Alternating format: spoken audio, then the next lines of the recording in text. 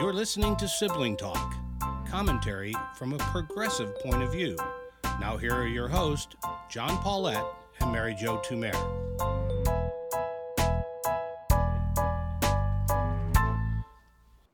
Hello, I'm John Paulette. And I'm Mary Jo Tumer.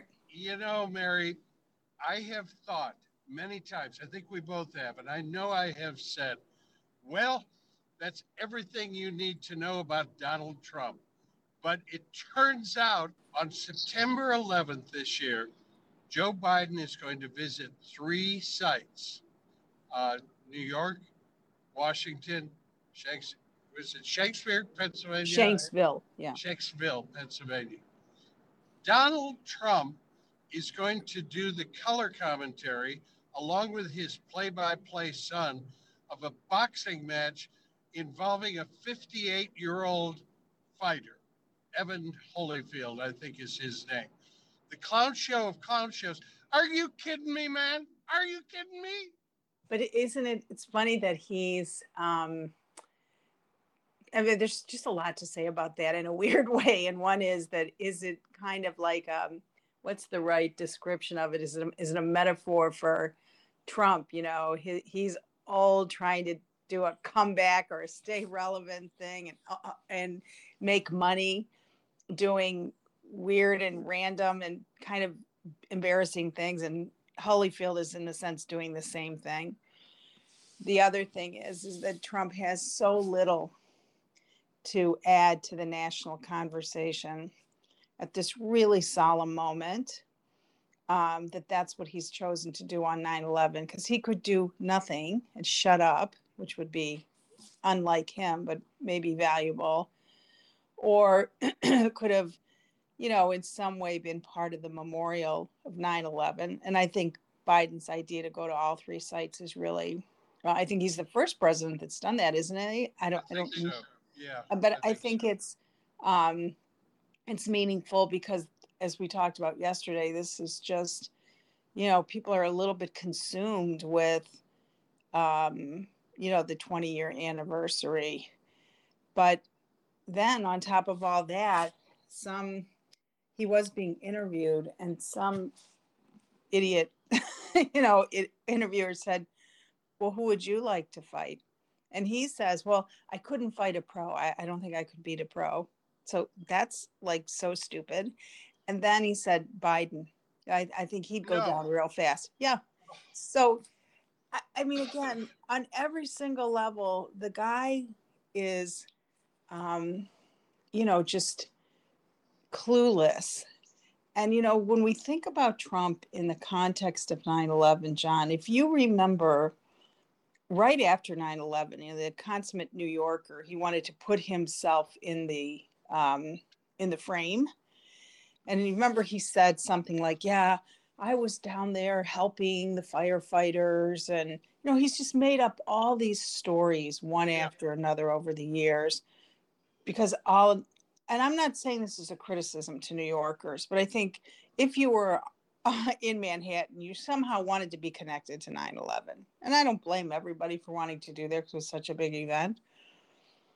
But I wonder, in all of his tellings of stories and his, tales that he's woven, whether that starts to become the myth of Donald Trump, part of which we end up with as President Donald Trump. Well, I think you're exactly right. Now, I remember that, him saying, I was down there helping, doing what I could. And of course, that all turned out to be absolutely untrue. There's not one photograph. And, people should remember, if you were in New York and you were a tabloid, a news photographer, anything like that, certainly you had plenty to do on 9/11, but you would take a picture of Donald Trump. That would exist. And of course, it doesn't. And then he had the thing about seeing Arabs cheering at that point. Again, everything that went on turns out not to be true. And that event actually led to one of his most ignominious ones. Remember when he impersonated or did an impression of the reporter who I think has cerebral palsy? And that was the reporter who debunked his whole the Arabs were Oh, cheering. really? Oh, I didn't know that connection, but it does make sense because, part of his appeal was his anti-Arab, anti-Muslim instincts, which started right then, which in part then lead, or maybe in full, lead to the birtherism, the thing that in a sense launches his campaign for the presidency. So, you Exactly. wonder sometimes, no 9/11, no Donald Trump. No, I think you're right. I think you're exactly right. And, I understand if we have a listener who says, coming up to 9/11, John and Mary Jo ought to be talking about something else besides Donald Trump. You're probably right, but it really, really got under my skin. This guy has an apartment in New York. It's a no-brainer. He doesn't have to go get a hotel room. Don't go there when Biden's there. Maybe go somewhere else. Go to the church next door, and just stand in silence. Here's an idea, Donald. Do something and do not invite any press coverage. Just do it as a human being. How about that? Yeah, and that's just not in his makeup. Because No. yesterday, I don't know, I know you're working now, so you don't get to watch all this. Oh, but it was after your work hours.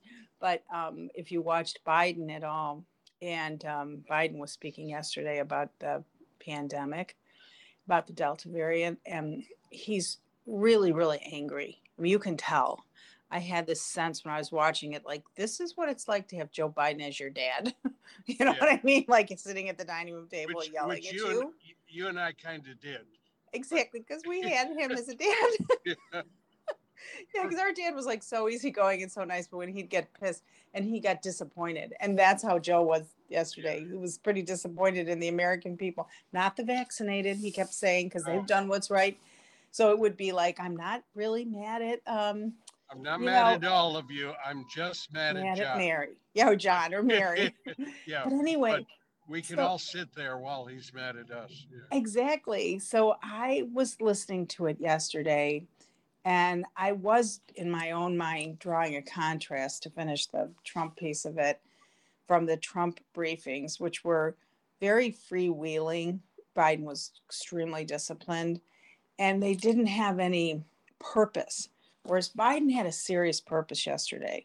And one of them was to announce that every employer over 100 employees is going to have to mandate a vaccine. I'm That's so huge, John. So It is. huge. I'm so glad you kind of pivoted towards this, because that was really the other thing on my mind. And I think Biden essentially says this. We have tried to convince these people, persuade them, give them medical evidence. They watched the video of people on their last days before they die saying, I wish I had taken this virus. The time has come, and Joe Biden is taking the moment to say, okay, guys, we've given you all the chances, lots of love, lots of cuddling. This is it. You either get vaccinated or you lose your job. That's simple. And I think he's right. I do too. And I know we've been talking about this since January. Would employers mandate the vaccine? Ultimately, I think for many employers, it was a difficult thing to do when, recruiting is difficult. A lot of jobs are going unfilled, and you can't risk either not being able to hire somebody or people leaving because they don't want to be vaccinated. So I'll work for company A because company B is requiring vaccination. Now you've leveled the playing field. So unless you're self-employed or you work for a small employer, you're going to be vaccinated. So that takes one of the reasons away from talent walking. And I actually have heard before this happened yesterday, in the last couple of weeks, people who were not only vaccine hesitant, they were like vaccine resistant, getting vaccinated because their employers have said, we are going to mandate vaccination. So isn't that interesting? So that really is the carrot that's needed. Well, I think it is. And I mean, you've been at high corporate level with a company, uh, and we know, what chief executives are like in a way. I know there's some others, some of them, Jack Welch or whatever, who plowed ahead, but most chief executives are trying to think through all the constituents. And I think many of them thought, she said, I'd like to mandate. I'm not sure if I can. I think the president solves that for them because Exactly. when people criticize, all they say, I, you know, I understand, but that's the president's call. I got to go along with it. What am I going to do? It, I'm not that's trying to exactly belittle right. CEOs, but I think that's the way it's going to work. Exactly. I mean, listen, CEOs are in the business of making money, not social policy. So they don't want to make social policy if they don't have to. But oftentimes, when the government mandates, companies appreciate that. The example I oftentimes give is OSHA, which is safety rules, right? So sometimes it does cost you money to create a safe work environment. But you want to have a safe work environment. Nobody wants their employees to get hurt, but you have these competing interests of cost against employee safety. Now, from an employee's point of view, it's like, I can't believe that. Why don't they want us to be safe? It's like, well, you run a corporation where the margins are very small and see what you think. So when OSHA is up and running and enforcing across the board, the company has no choice, but they're not competing against somebody who isn't being safe. We're all competing at the same level, and companies appreciate that. This is kind of the like regulatory state issue, which we've talked about on and off, and we can talk about another day. But essentially, what Biden did was put vaccination in the regulatory state space. And I think many companies will appreciate that. Some will probably sue about that. I'm sure those lawsuits are coming. But I would get the guess that the great majority of companies are happy to have a rule. They know how to follow rules and will get people vaccinated. Well, and it's interesting. I got a little bit deep in the weeds on this. But somebody asked me, can Biden do that? Can he tell companies? How would he do that? And uh, interesting mechanism. It's the one you mentioned. He's having OSHA do it Mm-hmm. because he's saying this is a health threat, and because of that, as you know well, having come out of a manufacturing group, OSHA is already an organized thing. They have inspectors. They have all this stuff. So even if there were to be a lawsuit, I think OSHA kind of shields the government from that because you could easily argue, there's nothing novel here, Your Honor.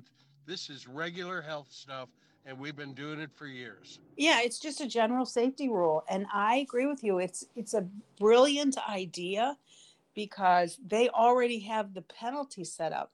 Because when I first heard that, before understanding the OSHA piece, I was like, what's the enforcement mechanism? Well, the enforcement mechanism with OSHA is money, and it is significant. I mean, first violation, you get a little slap on the hand, maybe you pay a little money. Third or fourth violation, you're paying significant fines and penalties. So I think it's a great idea to have OSHA be the enforcing mechanism. And you're right, they know how to go in and look at records.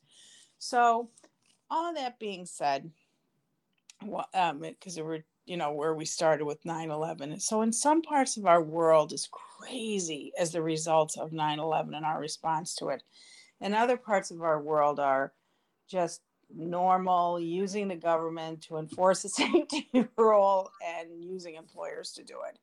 And, back to the old days, It back to is. the before times. Right. And I've got to end up with something it just struck me.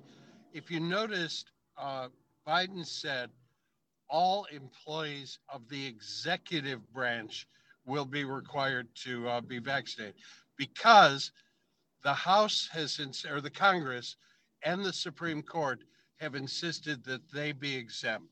Their employees will not be mandated to be vaccinated. I don't know why, but that kind of scratched my butt in a bad way. Well, they always want to be exempted from all the laws. And when Congress exempts themselves from the laws that they pass, That's the kind of stuff that creates so much cynicism. They shouldn't do that. That's right. But no jokes to end the week, John. No, I've been created into cynicism. I don't believe it. Talk to you later. Bye. Sibling Talk is a JMP production. Theme song by David Paulette.